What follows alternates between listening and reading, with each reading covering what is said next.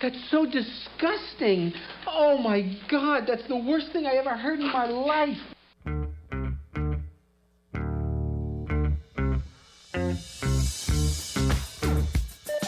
TGIF, it's Manson Mitchell with Gary Manson, Suzanne Mitchell. A double shot of good conversation with great guests to jumpstart your weekend. Manson Mitchell, you're on the air. Thank you, Eric Kramer. TGIF, everybody. This is Gary Mance. I'm Suzanne Mitchell. We are Manson Mitchell. We are in your ears now and hopefully throughout the hour. Glad to have you with us. And glad, of course, to be working once again with bad boy Benny Mathers at the board. Benny, how are you today, sir? I'm doing very well. This is Sam, and he's filling in for Benny. Yeah.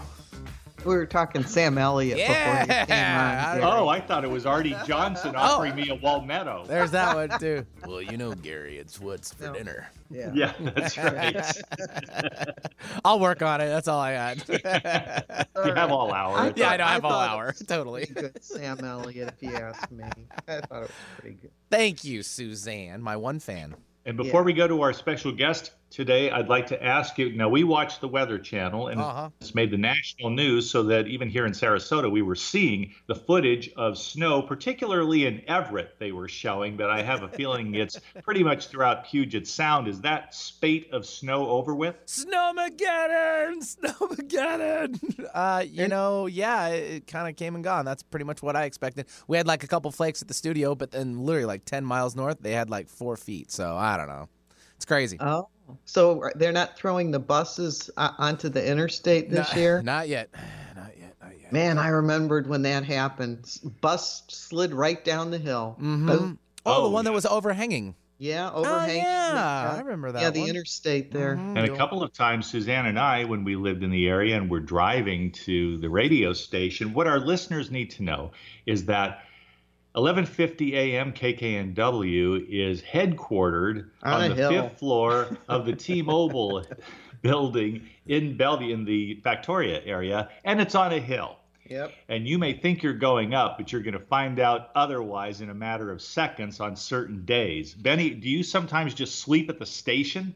I did actually on Sunday because I was a little nervous Sunday night to Monday morning. I was just a little apprehensive, a little nervous. I was out, and I just like, you know what, I'm up. I'll just bebop it up to the station. And it was kind of coming down at the moment, and I figured it would just be a new wave of a couple feet because, of course, Snowmageddon, and everyone can't drive in it. And around like 3 o'clock in the morning, then I took a little nap on the floor in here, and then I looked outside. It was all gone. I was like, what happened? What happened? Sam Elliott would have been impressed. I think we've acquired a new character. Yeah, right. I'm just trying to break it out. All right. Today we're going to talk to somebody who has a very different accent, and he has a lot of expertise and some pointed views to share as we now This is the third time. We're in a historic passage in America, an impeachment trial. Impeachment of President Donald J. Trump is underway, and we have a man with us who has some things to say about that and all things Trump, and even about the status of the Republican Party in 21st century America. But first, why don't we go ahead and give the man his mad props. The book we read by him came out in 2018, and we interviewed him twice, a week apart, part 1 and part 2, but we just couldn't wait anymore. We wanted to talk to this gentleman some more. Patrick Andendall has always had an interest in politics, and being multicultural, he views issues from a more international perspective. In 2004, 5 days before the election, he flew to Cleveland and pitched in to help with the political process. What he discovered was the dissolution of the American dream, which he writes about in his first book called Stupidparty. Ending up in New York via romance in the African bush, Andendall now lives in Long Island with his wife, 2 children, and 2 dogs. His second book was Who is Jeb? Birth of the Stupidparty. And the book that I have in my hands is called Deliverance from Stupid Party Land, How to Eradicate the Destructive Forces Destroying American Democracy. And so for the third time, we are very pleased to have with us Patrick Andendall. Glad you could join us today, Patrick. Well, thank you very much for having me on your show again. Yeah. This is the year to talk politics. This is when isn't it? Unfortunately. Right. Well, yeah, that's true. When isn't it? We were looking through your book again this morning. We read a lot about Mike Pence. I know there's questions that Gary has. And one of the things that's kind of overarching, and I thought maybe it would be a place to start since we hadn't talked to you in a year, is on page 130, you write, do I have the right thing? Sanity still lives and thrives if you seek it out.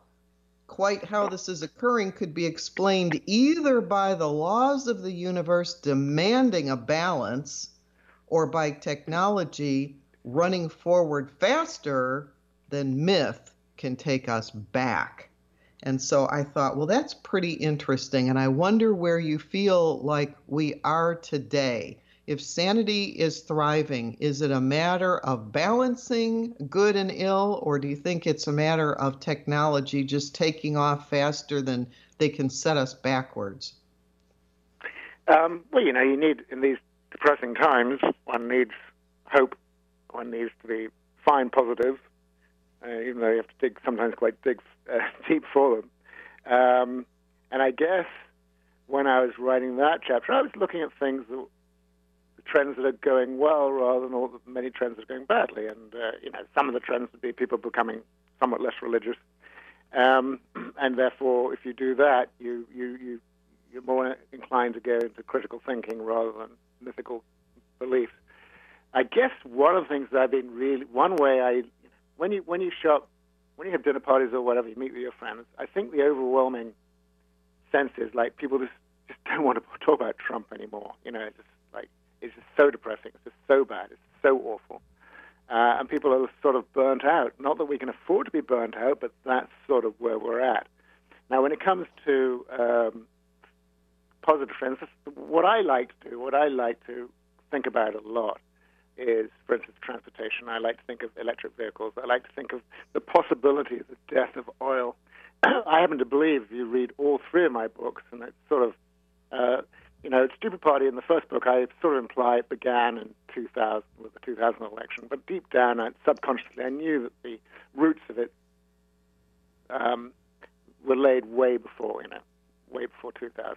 And really, in my mind, when I really investigated it, and as I started writing the book about Jeb Bush, and it was really about the Bush family, it really, to me, became quite obvious that the trigger point was the assassination of Kennedy, which was to do with energy, I believe, and all the events since then. And Jimmy Carter's energy warning in 1977, where he said, the America must get an intelligent energy policy. It's not that complicated to figure out what to do. Of course, it's ignored, and of course, we've now had all the Middle Eastern wars caused by oil interest or demand, terrorism triggered by those same events and all the rest.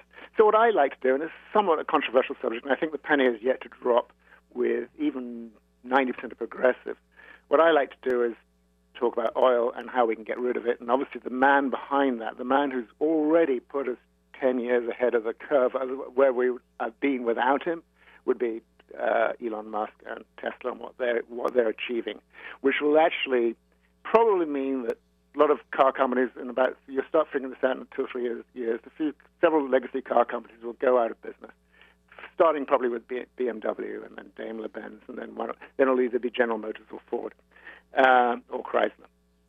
So what's happening this is really exciting. I mean, if you buy a Model 3 right now, which costs, you can get it for $39,000. Actually, technically, you can get it for $35,000. It's the same cost of ownership as a Toyota Camry, and yet which goes at, $23,000. So the 5-year cost of ownership of those two cars are the same. And therefore, if you have a garage with the ability to have your own electrical source, why would you buy a Toyota Camry? It makes no economic sense. It makes no moral sense. It makes no ethical sense. So that's where we're at, and people are just beginning to figure that out. So that's what I find exciting. That's what I find. For instance, like the car industry spends $35 billion on advertising, I think, worldwide. $35 billion. And yet you just spend time looking at any one of those adverts and see what are they saying about their car. There's actually nothing of interest, of substance in what they're saying. They're selling to a part of your ego. They're selling a dream. They're not selling a vehicle worth selling. It's interesting, Patrick, that Gary and I had dinner last night with a couple who owns a Tesla. But now, to add to that, they are completely powering their home with solar.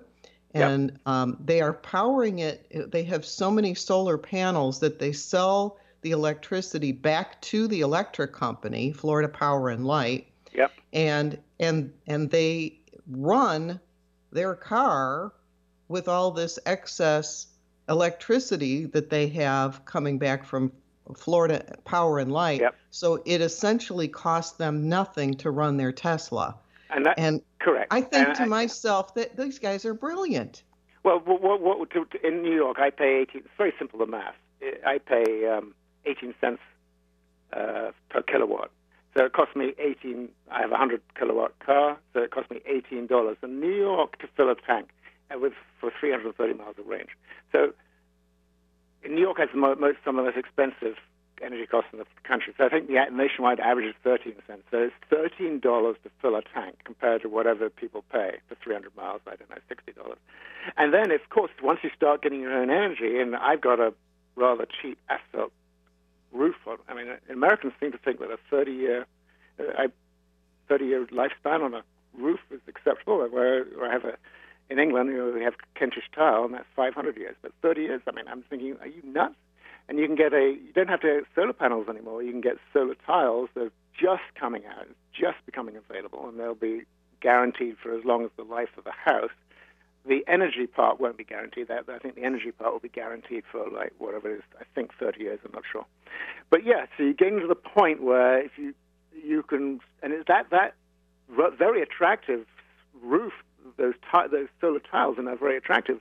And I think they're working. I'm not an expert on the math here, but I think that in many cases they're working out to be the cost of ownership is there. If once you build in a 5-7 year time frame, you're going to start making money compared to a relatively cheap roof. I mean, I'm not sure if it beats asphalt. I don't know, but I think at one point in time it was very hard to get your money back from putting in solar panels from the expense. Yeah, but the cost of that has come down. It's the Tesla. Right. It's the Tesla tiles that I'm interested in, and I got a feeling like the math, because now version 3 has come out in the last 3 or 4 months, and I got a feeling that's way more affordable than their previous version, which when they came out with a big announcement 2 years ago. But they've been trying to test it, and I think it's now about to hit big time, especially in places like California. And if you've got California fire, I think California is now making it all new construction has to have some sort of solar roof on top of it, I think. And I think the new building regulations are going to insist that you have the ability to have a power wall so you can charge your electric vehicle. And if you're looking at places like Australia and California are remarkably similar, where they've got these massive catastrophes going on left, right, and center. And these people who are experiencing this know they need to sort of get off the grid, have their own power supply, and all the rest. So I think that California and now Southern Australia, particularly because got that massive battery utility put there by Tesla, because he promised, and Australia is extremely corrupt because of energy interest and their coal interest. But he promised that, I think it was the governor or whatever they call it, of South Carolina, they were having an electrical grid blackouts and all the rest. He said, I can solve that problem in 100 days, and if I can't solve it in 100 days, I'll give it to you for free. So he did it. He did it in 100 days or less, and he solved the blackout problem they're having in South Australia. And now they're expanding that whole facility, and there's going to be a virtual grid of 50,000 homes. I think they're in now phase 2 of that process, where people can actually be off the grid and also putting money back into the grid though for excess power to prevent blackouts. So these battery plants that will replace these gas peaker plants is obviously working out really well. So it's another reason, so that within all this stuff, we're running out of time on global warming, but we're also reaching a point of critical mass where we can get ourselves off oil demand and off ICE engines. In 5 years' time, I think we'll be throwing rocks at people driving an ICE SUV. I think the public's this opinion is going to move so rapidly. You've got countries like places in Rome now already immediately they're just banning certain streets around the Colosseum. They're banning diesel engines because of the car. I was actually in Italy, and just smelling the diesel and on the coast just really made me mad. Really, I'm breathing in this NO2 diesel stuff from these corrupt German car companies, and it's not just Volkswagen. They're being encouraged by the German government to, or not. They're not being prevented by the German government from telling untruths about diesel and how clean it is. So they're still doing it, and they're now facing an existential crisis. I think Volkswagen may have just gotten the message. Their chairman, President Diess is now saying, we've got to change before we go extinct like the Nokia phone. So they're figuring that out, and it's happening very rapidly. So that's good, and that's exciting. And whatever projections you see for EVs coming out and obviously Wall Street doesn't get it because these cars, they're analyzed by car companies, they're not analyzed by tech people, they're not understanding what's happening in the big picture. So Wall Street's still way off, with the possible exception of Kathy Woods at ARC and Ron Barron and one or two other people. The penny's beginning to drop. Is what's happening here. So that's exciting, and I enjoy thinking about things like that because I've been against oil all my life. And, I'm sort of somewhat bitter and twisted about American oil energy. I always have been bitter and twisted about American energy policy. No, interesting that oil is made up of old dinosaurs, and the death of oil could be also the death of some of these old dinosaurs that keep trying to sell us oil. And we've been reading about flying cars in Europe now. And they're not going to need, roads or infrastructure once that comes about. Well, to be fair to Elon, one reason why I like Elon Musk so much is, talking about flying cars. One of my great comments is he's not so keen on it because he says, "Who wants to be living in a world of flying cars?" And I sort of get it. That's why his tunneling idea makes a bit more sense. But the thought of billions of cars up in the air is sort of, I guess they could follow routes. And it might be becoming somewhat feasible with battery technology. And the battery technology does make, if you assume the sort of progress in the next 5 years, it would make short-haul flight possible. But I think it's mathematically impossible to have long-haul flights with batteries. I don't think that, unless there's some brand new invention. So flying cars makes me a bit nervous. And the fun thing about Elon Musk is, and I think people don't give him credit, he says, I want to live in a world where there's hope, where the world is better today than it was yesterday. And he's willing to consistently put his whole wealth on the line, like going to the casino, putting everything down on 36 and hoping to, and that's what he's done 3 or 4 times through his career, and it looks like it's paying off. Patrick, I'd like to, one thing I will say about flying cars, we may someday get cars in the air, but you still won't get a lot of people to use their turn signals.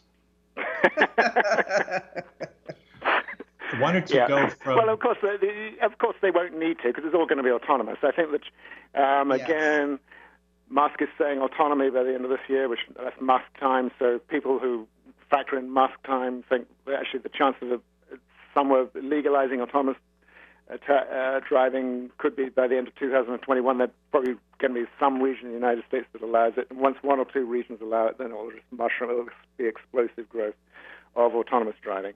And also, I think the Waymo, the Google effort, the LiDAR, which they're experimenting with Phoenix, they might be first to the plate with Phoenix, but it's geofenced, and I don't think LiDAR can work in the long term. And I think more and more people are figuring out that the Waymo approach is probably sort of a bit of a dead end.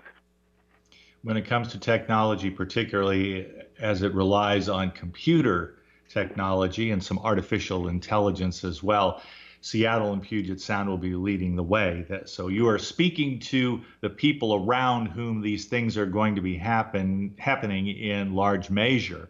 That's an exciting prospect. I wanted to get back to the political realities of our day, Patrick, because we have an impeachment trial in the Senate. They've been sworn in. They've taken the oath.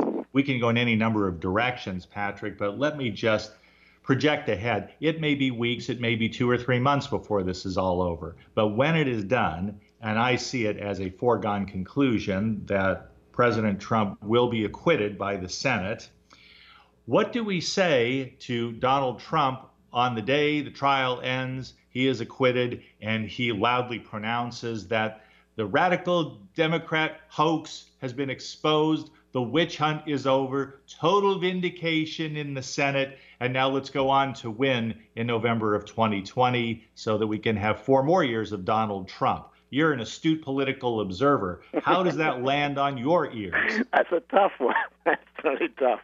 You know, it's not like facts really bother, that really matters that much anymore, it seems to me. And it's a tough road to hoe. But we sort of we've known this is the likely outcome ever since this process was initiated. I thought Pelosi did the right thing in delaying it. She could have delayed it more. Who knows? I'm not going to second guess the chess game that's going on there in the Senate and in Washington D.C. I think you sort of say, well, he's impeached, and it's not an overwhelming argument, but he has been impeached by the Congress. And you say, look, depending on how the trial goes, and depending on what John Roberts does, the narrative will form around that. But in a scenario where they don't call witnesses, when there's more and more stuff that happened even since he was impeached, whether it be this guy Parnas or the General Accounting Office saying that they broke the law. I mean, nobody's ever complained about the General Accounting Office being a partisan organization ever. If you want an answer to any problem, either party. I was just talking to some right-wing person the other day who hadn't even heard of the General Accounting Office. If you want if you've got some idea with taxes or policy issues, you send it to the General Accounting Office. They shove it into this passive computer, and it spits out an answer. This is what happens. Well, the General Accounting Office, never heard either party really complain about them, has now said, that withholding those funds is breaking the law. So it's sort of so the narrative rather depends on what actually happens in the Senate. You've got 4 or 5 Republicans who will, you're worried about re-election, and they might try and do the right thing, in quotes, doing the right thing just purely on politics. Who knows? But you've got enough there that might just turn the tide and allow witnesses. And once you allow witnesses, you can't be sure what will happen. Obviously, Bolton and I've forgotten the other guy, the press secretary guy, the head of staff, Mulvaney. They were there. They witnessed it. They know it happened. Everybody knows. Every Republican knows that he broke the law. But they're scared. They're scared now of the Justice Department run by Barr. The way they take down the way they take down their political opponents is they create a fake scandal and actually threaten people physically. It's scary. So you get people sending death threats to these guys. So it seems to me like the Justice Department is sort of out of control because you've got a really bad person running it. So, and hopefully the penny will drop. I think most Americans, I think I saw recently 70% of Americans would like witnesses, would like at least the effort of a fair trial here with everything, the facts coming out. So I think, if it goes the way you said, I think there's plenty of things you can say. He was impeached. Everybody knows the facts of the case here, and anybody who wasn't allowed to speak, they would then cover it as a cover-up. And remember, most scandals are really in the cover-up, not the scandal itself. So I think it's quite easy to paint any Republican politician with the shame of being part of somebody who's just taking on and destroying the Constitution, which basically says you can't go after your political opponents using foreign aid. Patrick, I feel much the same way, and it's one of the things that confuses me more than anything else is if you are a rational person, and Trump has already admitted, to doing what it is he did, and you say to yourself, okay, well, I'm going to go with what my party wants. I'm not going to go against that. What happens in time with these people? I mean, there's a part of me that wonders if it would be the destruction of the Republican Party to be going along with them. It could be. And my feeling is this time round, there must be consequences for people who broke the law. I think for people who've broken the law. I think we got to this point in time of the president being able to get away with murder almost, effectively, I think we got to this point in time because we keep we must unify as a nation. So when in the past, when you had the Second Iraq War, that was a war crime. There should have been consequences, right? If you looked at all the lies, then McCain choosing Palin to be next in line for the president, somebody who was totally incompetent. There should have been consequences for that terrible, terrible, threatening decision, right? He did it. It was Well, there were. He didn't get elected. And then the lies told by Mitt Romney and Paul Ryan in that 2012 campaign, right, and the fact they were able to get away with it, there should be consequences. And now, so until there are consequences for telling lies politically, massive lies politically, or actually breaking the law like being a war criminal, until there are consequences for that, what's stopping him for situations sliding worse and worse in the situation, people behaving more and more badly? Obviously, there's a lot more going on behind the scenes on this Ukrainian affair than even we know today. The way that we understand today, the way they were undermining professional people in the acting public servants, and making stuff up in fake investigations and stuff like that to defame, libel people, just out of short-term political gain. There should be at some point there has to be consequences.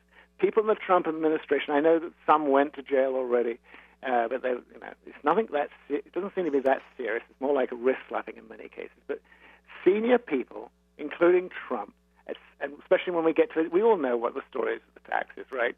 We know that he has we all know what he's been doing with the taxes and when he has to hide it. It's obvious. Like he would give one set of numbers to the IRS saying that property was worth far less than it was, and he'd give another set of numbers to the banks saying his property was worth far more in order to get the loans in the first place. And those loans were often backed by Deutsche Bank, which is also then getting funds, I believe, from the Russian government. But as this term comes out, serious jail time must be done. Otherwise, politicians will keep doing this. We've lowered the bar so far that nobody seems to give a damn when a politician lies.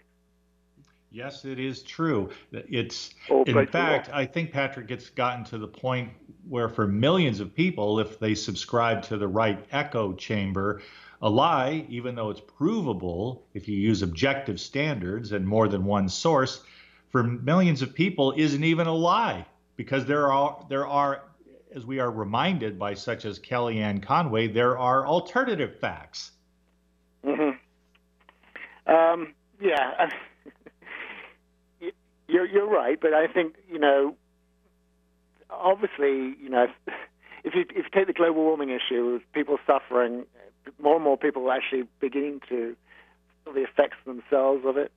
I think that, the party that's been denialist, because they're in the pockets of special interest on this issue far more than the other party or the Republican Party, we must not forget, we must not forgive people who have denied what's happening with the climate, for instance, by way of example.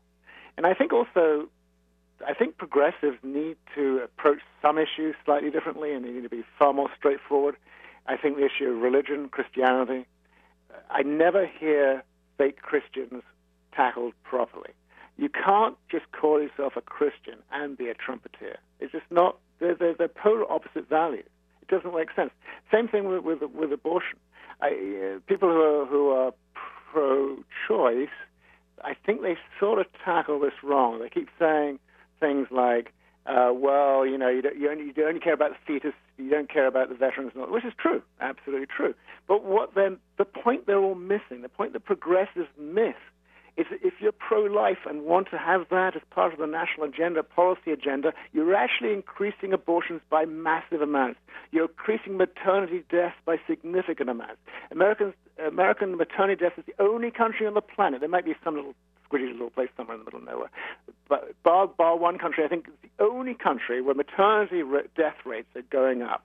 Because if you can't talk about abortion, you cannot give women objective health care advice and resources and all the rest. So stop going around dodge the issue. Pro-life is fine in your own household, in your own home. As a value, it's fine. But have it as a policy agenda.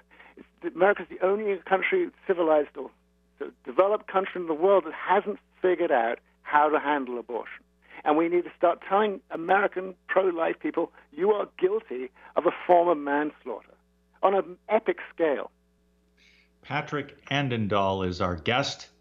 He's written 3 books, maybe others, 3 that I know of. The one I'm holding in my hand is Deliverance from Stupidparty Land, How to Eradicate the Destructive Forces Destroying American Democracy. We'll be back with more of Patrick on the other side of a short break. Give us a couple of minutes. We are Manson Mitchell, and you are tuned in to Seattle's home of alternative talk, AM 1150. The preceding audio was via a Skype call. Staying connected with Gary Mance and Suzanne Mitchell is easy. Just go to manceandmitchell.com for the latest info on topics and guests. Friend Gary Mance and Suzanne Mitchell on their Facebook pages and like the Mance and Mitchell show page at facebook.com/Mance and Mitchell. If you're on Twitter, share a follow with Gary and Suzanne at Mance Mitchell.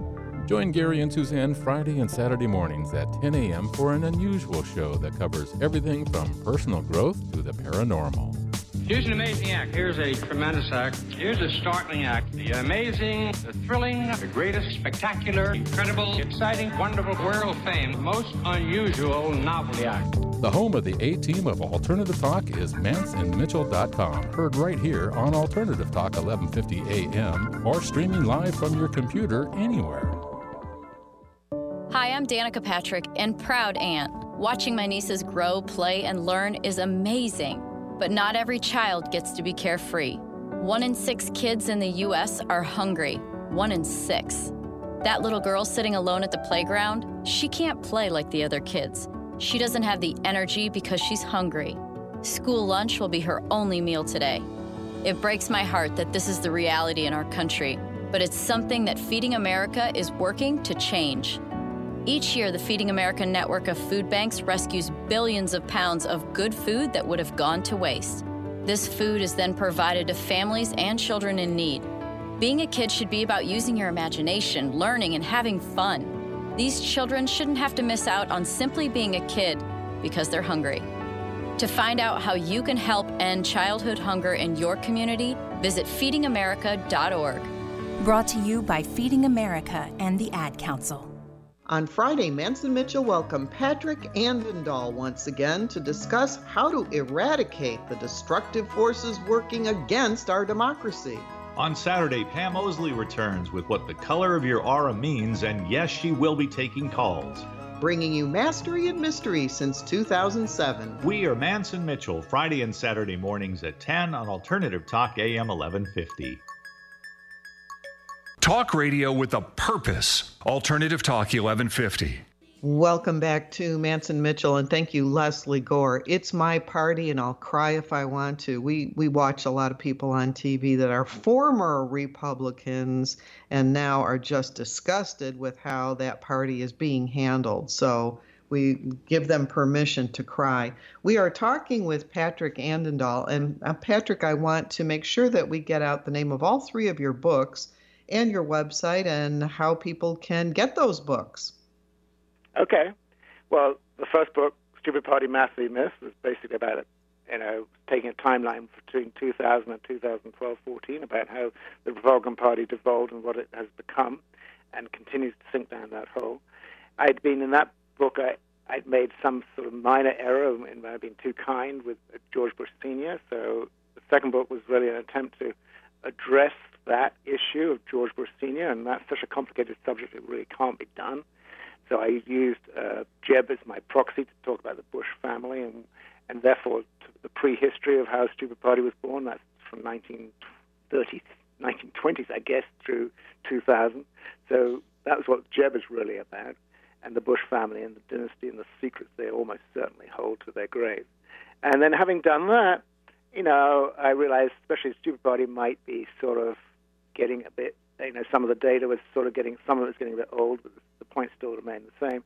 So I decided to wrap up the trilogy by taking us through to 2025 and everything written in the third book should not get dated or old for another 7 or 8 years minimum, explaining more big picture reasons how mankind got to the position where you got such massive amounts of delusion and ignorance, especially within the Republican Party, but we're all guilty of delusion and ignorance to some extent. And so talking about that, and then talking about a potential solution as to how this could rapidly unfold. I'm not sure if a solution can happen organically from the voter. I think that the voter's getting so tired and beaten up. I got a feeling there has to be some sort of intervention in a few years' time. I mean, we could have good cycles within cycles, but the deterioration of American democracy is still is likely to carry on, even more insidiously with a less transparent person than with Pence or Trump. So that's what the deliverance is about. So I have a website called Stupidparty Land where I have various articles. I have a Twitter account, and you can always direct message me on that at Andendall. Twitter account there. Andendall, and I want to spell your last name for people. It's Andendall. It's like 3 different words: end, and all. Yeah. And so I want to make sure people know how to spell it when they go to find you. So you can always direct message me on Twitter, and I'll normally pick up on that at some point. I mean, I don't visit it every day, but and I guess you could. I think that's probably the easiest way to communicate with me if you've got something to say. But anyway, the books are all on sale on Amazon. The easiest way to handle it, and the 3 books will pop up there. And the thing, I guess the thing I'm proudest about is the fact that I've been able to write this from a sort of almost a conservative perspective. I mean, by European standards, I'm relatively conservative. By American standards, I'm obviously not so much, because I think there is virtually no, I think virtually everybody is conservative in America. I think genuine left-wing people, even Bernie Sanders, by way of example, to me, isn't much more progressive than most of where Europe stands today. So I don't regard him as anything he says as far-fetched at all. So there's really no far-left politics in the United States. It's all pretty tame stuff. Patrick, you mentioned before the break, you talked about fake Christians or fake Christianity. I'll just go back in my mind to 1984 with Orwellian overtones. 1984, I remember tracking the presidential election that year, at the end of which Ronald Reagan had won a 49-state victory over Walter Mondale. During that campaign, and it really came to my attention the summer of that year, convention season, Ronald Reagan made an alliance, a pact, whether it was spoken or unspoken. There certainly were a lot of friendly words exchanged between himself and the moral majority led by Jerry Falwell. And I thought at the time, without subjecting it to any rigorous analysis such as might be expected from a guy like you, that this is not going to work well for our republic in the long run. I just remember having that gut feeling as Ronald Reagan got cozy with Jerry Falwell, this is not good for America going forward. From all that's happened since, do you think that's a reasonable conclusion? Well, I think you were pretty prescient to even think that in 1984. I don't think many people would have been that concerned about it back then, but you take it now, the events of today, and Jerry Falwell's son or whatever being in bed with these guys, and you got to ask why. And there's the whole, without being libelous, there's various theories as to how the pool boy and all that, the Florida pool boy and all that stuff going on. There's got to be something that's going on, because clearly there's not a single Christian value within Trump, right? I mean, right. And also, actually, there's probably not really many Christian values in the Old Testament. So what I try and tell people is, like, if you're a Christian, by definition, you need to at least attempt to follow or believe in the teachings of Jesus Christ. That's very different. That's not an eye for an eye, by the way, and that's not stoning people. There's no and the values that they talk, and the values they talk about in the Old Testament. I mean, that they keep mentioning. It's a pro-death value. I mean, human life didn't have any value in the Old Testament. There are 15 examples, 10 to 15 examples. Human life didn't have any value. The fetus didn't have any value until you're like 3 or 6 months old, and then they count. But the unborn, the children were constantly expendable. Nobody gave a damn in the Old Testament. So people who talk about the Old Testament, really stop it. It's not a Christian book. The Christian book is the New Testament. And then you got to ask yourself, well, how come the Catholic Church, specifically,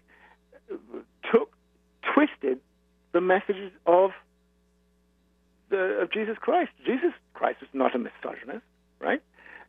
So how did that happen? So actually, I do write, all my books have sort of a religious theme about it. But the way I've gone since writing these books is like, you sort of give up looking for answers from the Bible, other than love and compassion from Jesus Christ. Obviously, those are important values, but seeking answers to the human experience, to everyday problems, other than compassion and basic Jesus' teachings. You've got to start realize you've got to go more. You've got to become more philosophical. So the great philosophers of this world, going back 1000 BC, 500 BC, they were explaining to us what we had to do, how we had to act. And if you actually, so I've been having a bit of fun with that in my own thought experiment game, saying, what would Socrates say? What would Plato do? What would Confucius say? And it's really interesting when you look at their big ideas. Like Voltaire, he said, superstition, which is trumpeters, sets the whole world in flames. Philosophy, being critical thinkers, they quench them. So, we're trying to deal with the nonsense spoken about energy policy, and we're trying to quench it with clean energy, or whatever it is, whatever subject the trumpeters come up with, we're just trying to solve the problem by understanding it, and they're just going on about with their myths and their nonsense. One of the penalties, and again, Plato said, if you talk about the role of the young, because the young are really bad voters. So what Plato would have said, one of the penalties for refusing to participate in politics is you end up being governed by your inferiors. And I think that's sort of happening now. And I take, let's take the idea of constructing a rational argument distinguishes philosophy, critical thinking, from the superstitious and religious explanations. Trumpeters tend to be religious, but can they be Christians? And obviously I argue, no, they cannot be Christians, because the values are polar opposite. Another one, Aristotle. All men by nature desire to know. So if you rely on ignorance, that makes you a faulty human being, right? It's a character flaw. So again, all these people going back, Socrates concluded there is only one good, knowledge, and one evil, ignorance. Knowledge is inextricably bound to morality.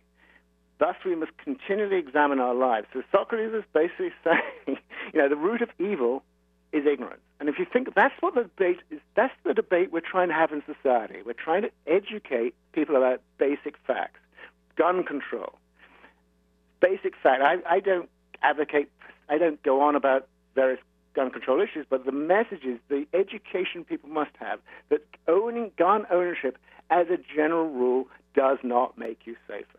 So you just need to become aware of the facts, and then you conduct your life accordingly, right? And I think so if you forget the Bible, especially the Old Testament, you're not going to get answers there. The answers are coming from the greatest thinkers this planet has ever come across, right? And they're basically saying the same thing. Knowledge, decency, morality, compassion. Treat people the way you want to be treated yourself. You don't separate families. You don't throw people out of the country. Immigration issues, the issue is really simple, and it's not explained properly to Americans. The U.S. Chamber, if you're against immigration, the solution is dead simple. Just get the U.S. Chamber of Commerce to say you cannot get companies to stop hiring illegal immigrants. But they don't want to do that because they want the cheap labor. And the U.S. Chamber of Commerce is a Republican organization. So on the one hand, they want cheap labor. On the other hand, they want to blame immigrants for fake crimes and all the rest of the stuff. They want their cake and eat it. The immigration issue is purely, if it's a problem, it's purely an American Republican problem.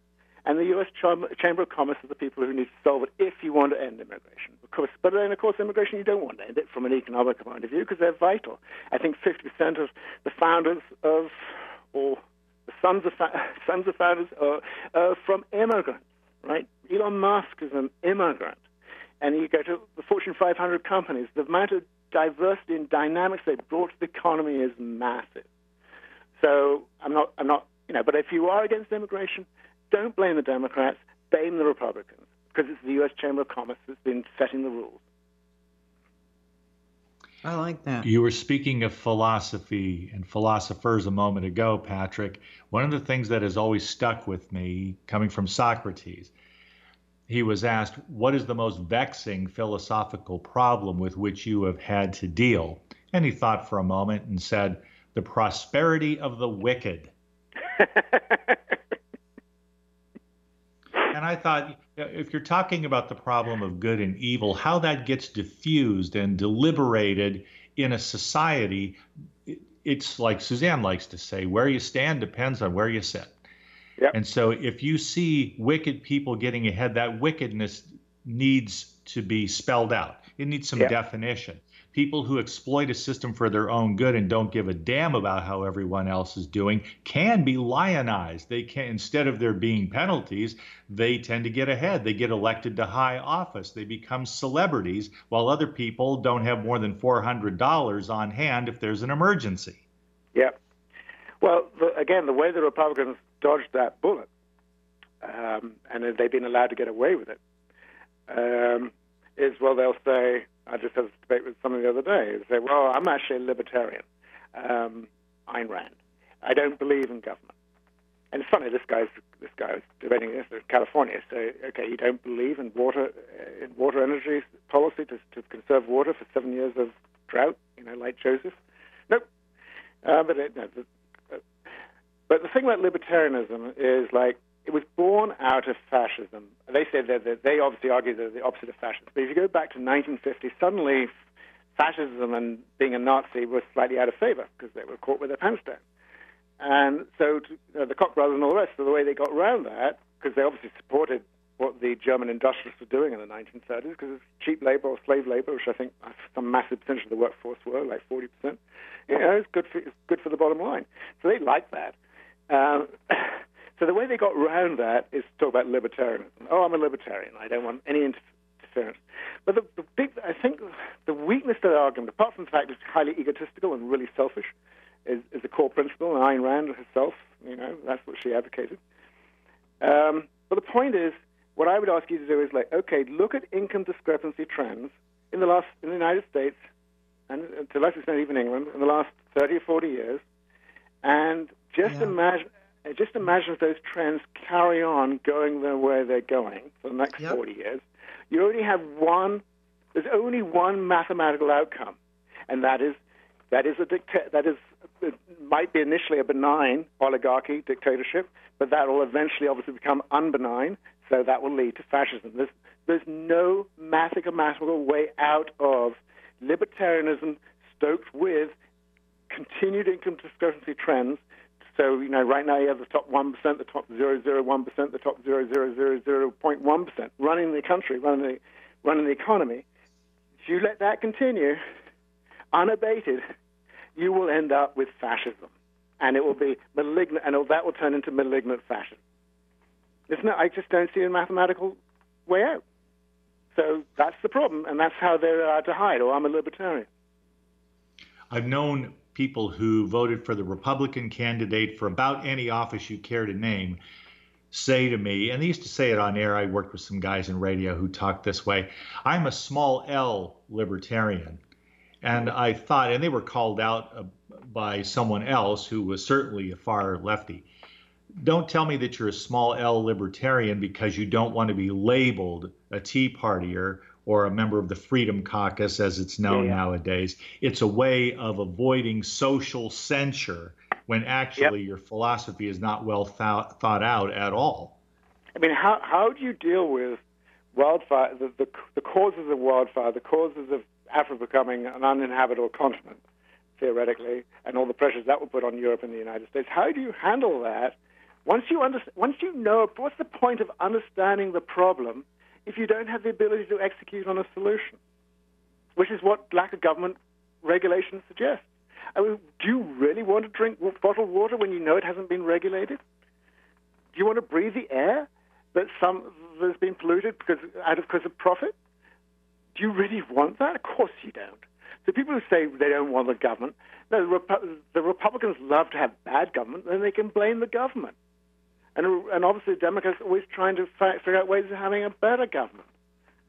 That's a major motivational tool for both parties. Of course the Republicans don't mind bad government. It's, what's the point of government? And if you think the people behind Trump's, the biggest person behind Trump's success financially is this guy who lives on Long Island, Robert Mercer. He bought Cambridge Analytica. He's the one who's totally anti-government, and he's sort of getting his wishes. And he's probably the main prime mover behind Breitbart and Cambridge Analytica and Trump. Yeah, so then ask me this, riddle me this, Patrick. If that is true, and I don't doubt you, if that is true, what is the connection, if any, between those sorts of enterprises and one of the master enterprises of the contemporary world, which is social media, notably Facebook? That sounds like a very Facebook, dangerous and combustible. When I wrote my deliverance book, I was discussing Zuckerberg to some extent, and I was trying to give him the benefit of the doubt. You know, he was going on at the time. He was going on a tour, listening tour, and he was probably thinking about politics just before he got into more problems with Congress. So I was trying. You know, I'd always been concerned about him, but I was doing what I could to give him the benefit of the doubt. But really, I think he's gone off the rails, and I think really, evidently, the younger generation is going off Facebook. It's us old fogies who still rely on it somewhat. But I don't use Facebook for personal reasons at all. But it's really scary how social media. And I think what is Facebook? I get confused now. They own Snapchat or something. I mean, or Instagram. I've forgotten who owns it. But you know, they're controlling. They have so much control about the news we get. And of course, social media is not about engaging the debate. Even I'm to some extent guilty of this. I mean, and I'm sure you guys are too. You're preaching to an audience that you want likes. And that's the problem with social media. You're not really focused on facts. You're trying to get likes.